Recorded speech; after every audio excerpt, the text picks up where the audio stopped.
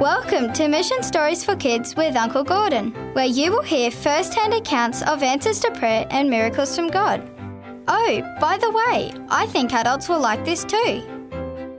G'day boys and girls, Uncle Gordon here. Lovely to be with you and to be able to share a story with you again. When I was living and working in the Solomon Islands, I had the privilege one time of travelling over by plane initially to the Western Solomons, and then by canoe across to our mission headquarters at Kukundu, and then in a little boat, about 28 foot long, a little timber boat called the Dani. We travelled by boat right around to the island of Choiseul, and I had the joy of being part of a whole series of meetings in a number of villages on Choiseul Island. We had finished all those meetings and we're heading back along the northern coast of Choiseul, back towards the big pathway, the riverway that would go right through splitting the Choiseul Island, a big passage. And it was nightfall by the time we got to that passage, and we began travelling through this long passage, and all of a sudden one of the men on the boat, one of the crew said, "Oh, the boat's leaking." And I said, "Oh, what's the trouble?" He said, "Oh, it's coming up through the keel." The keel was made of one huge, big, thick piece of timber. A new keel was waiting back at Kukundu at the mission headquarters to put in, and new timbers to replace those that were rotting. The old boat was needing a full repair, and this was starting to prove that the boat was probably a bit too late to be repaired. It should have been done before this trip. And they said, "Oh no, the keel's leaking." And so I went to have a little look to see what was going on, and water was starting to spurt through parts of the floor from the keel. And quickly one of the men turned on the little pump to pump water out, but the water was coming in quicker than they could pump it out. And so each of us grabbed a little bit of caulking compound. That's a little compound we would press together and press in where the water was coming out to try and fill the hole so that it would quickly stick through the water. It'd stick to the timber and stop the water coming out. But every time we would press the caulking compound into a hole that was made by the water, then it would spurt out somewhere else. And the water just kept coming in and coming in. And the captain eventually said, "I think we might have to beach the boat." He said, "We'll have to run the boat up onto the shore and then let it lie over on its side. We'll have to get out and we'll have to wait till daylight and see what we can do to fix it in daylight. It's a bit too hard just with torches here at night, and we'll just leave it on the side of the bank until we can fix it."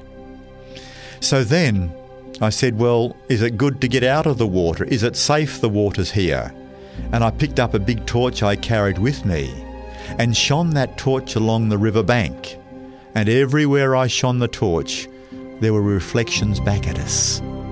You know, those reflections were the eyes of crocodiles that were lying on the banks on both sides of the river all the way through this passage.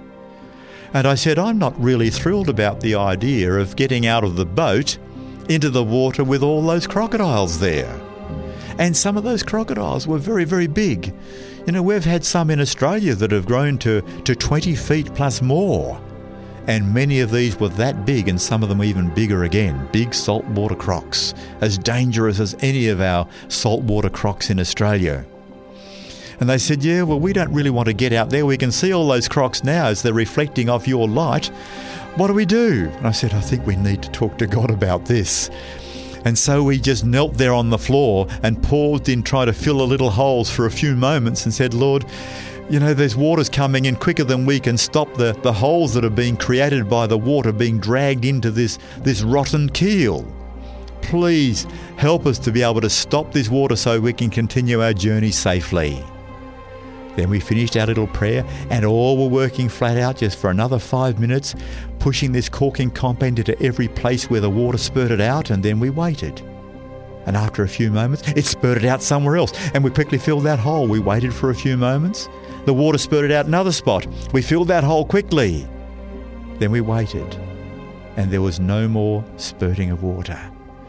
And so the captain got the engines going again, turned the boat around, and we headed back along the passage. And all the way home, we had no more water coming in.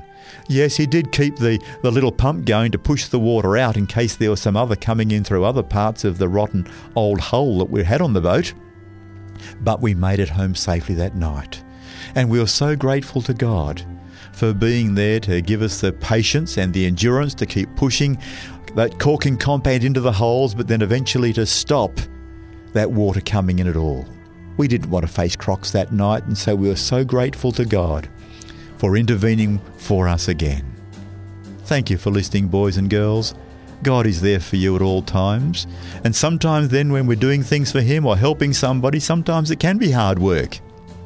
But He still wants to be there, a part of that, doing anything, helping you with anything you're wanting to do, to help somebody in need, to support somebody. God wants to be a part of that. He's motivated you to want to do it, and so He wants to give you strength and capacity to do something special for somebody else. So thank you for listening, and God bless you, boys and girls.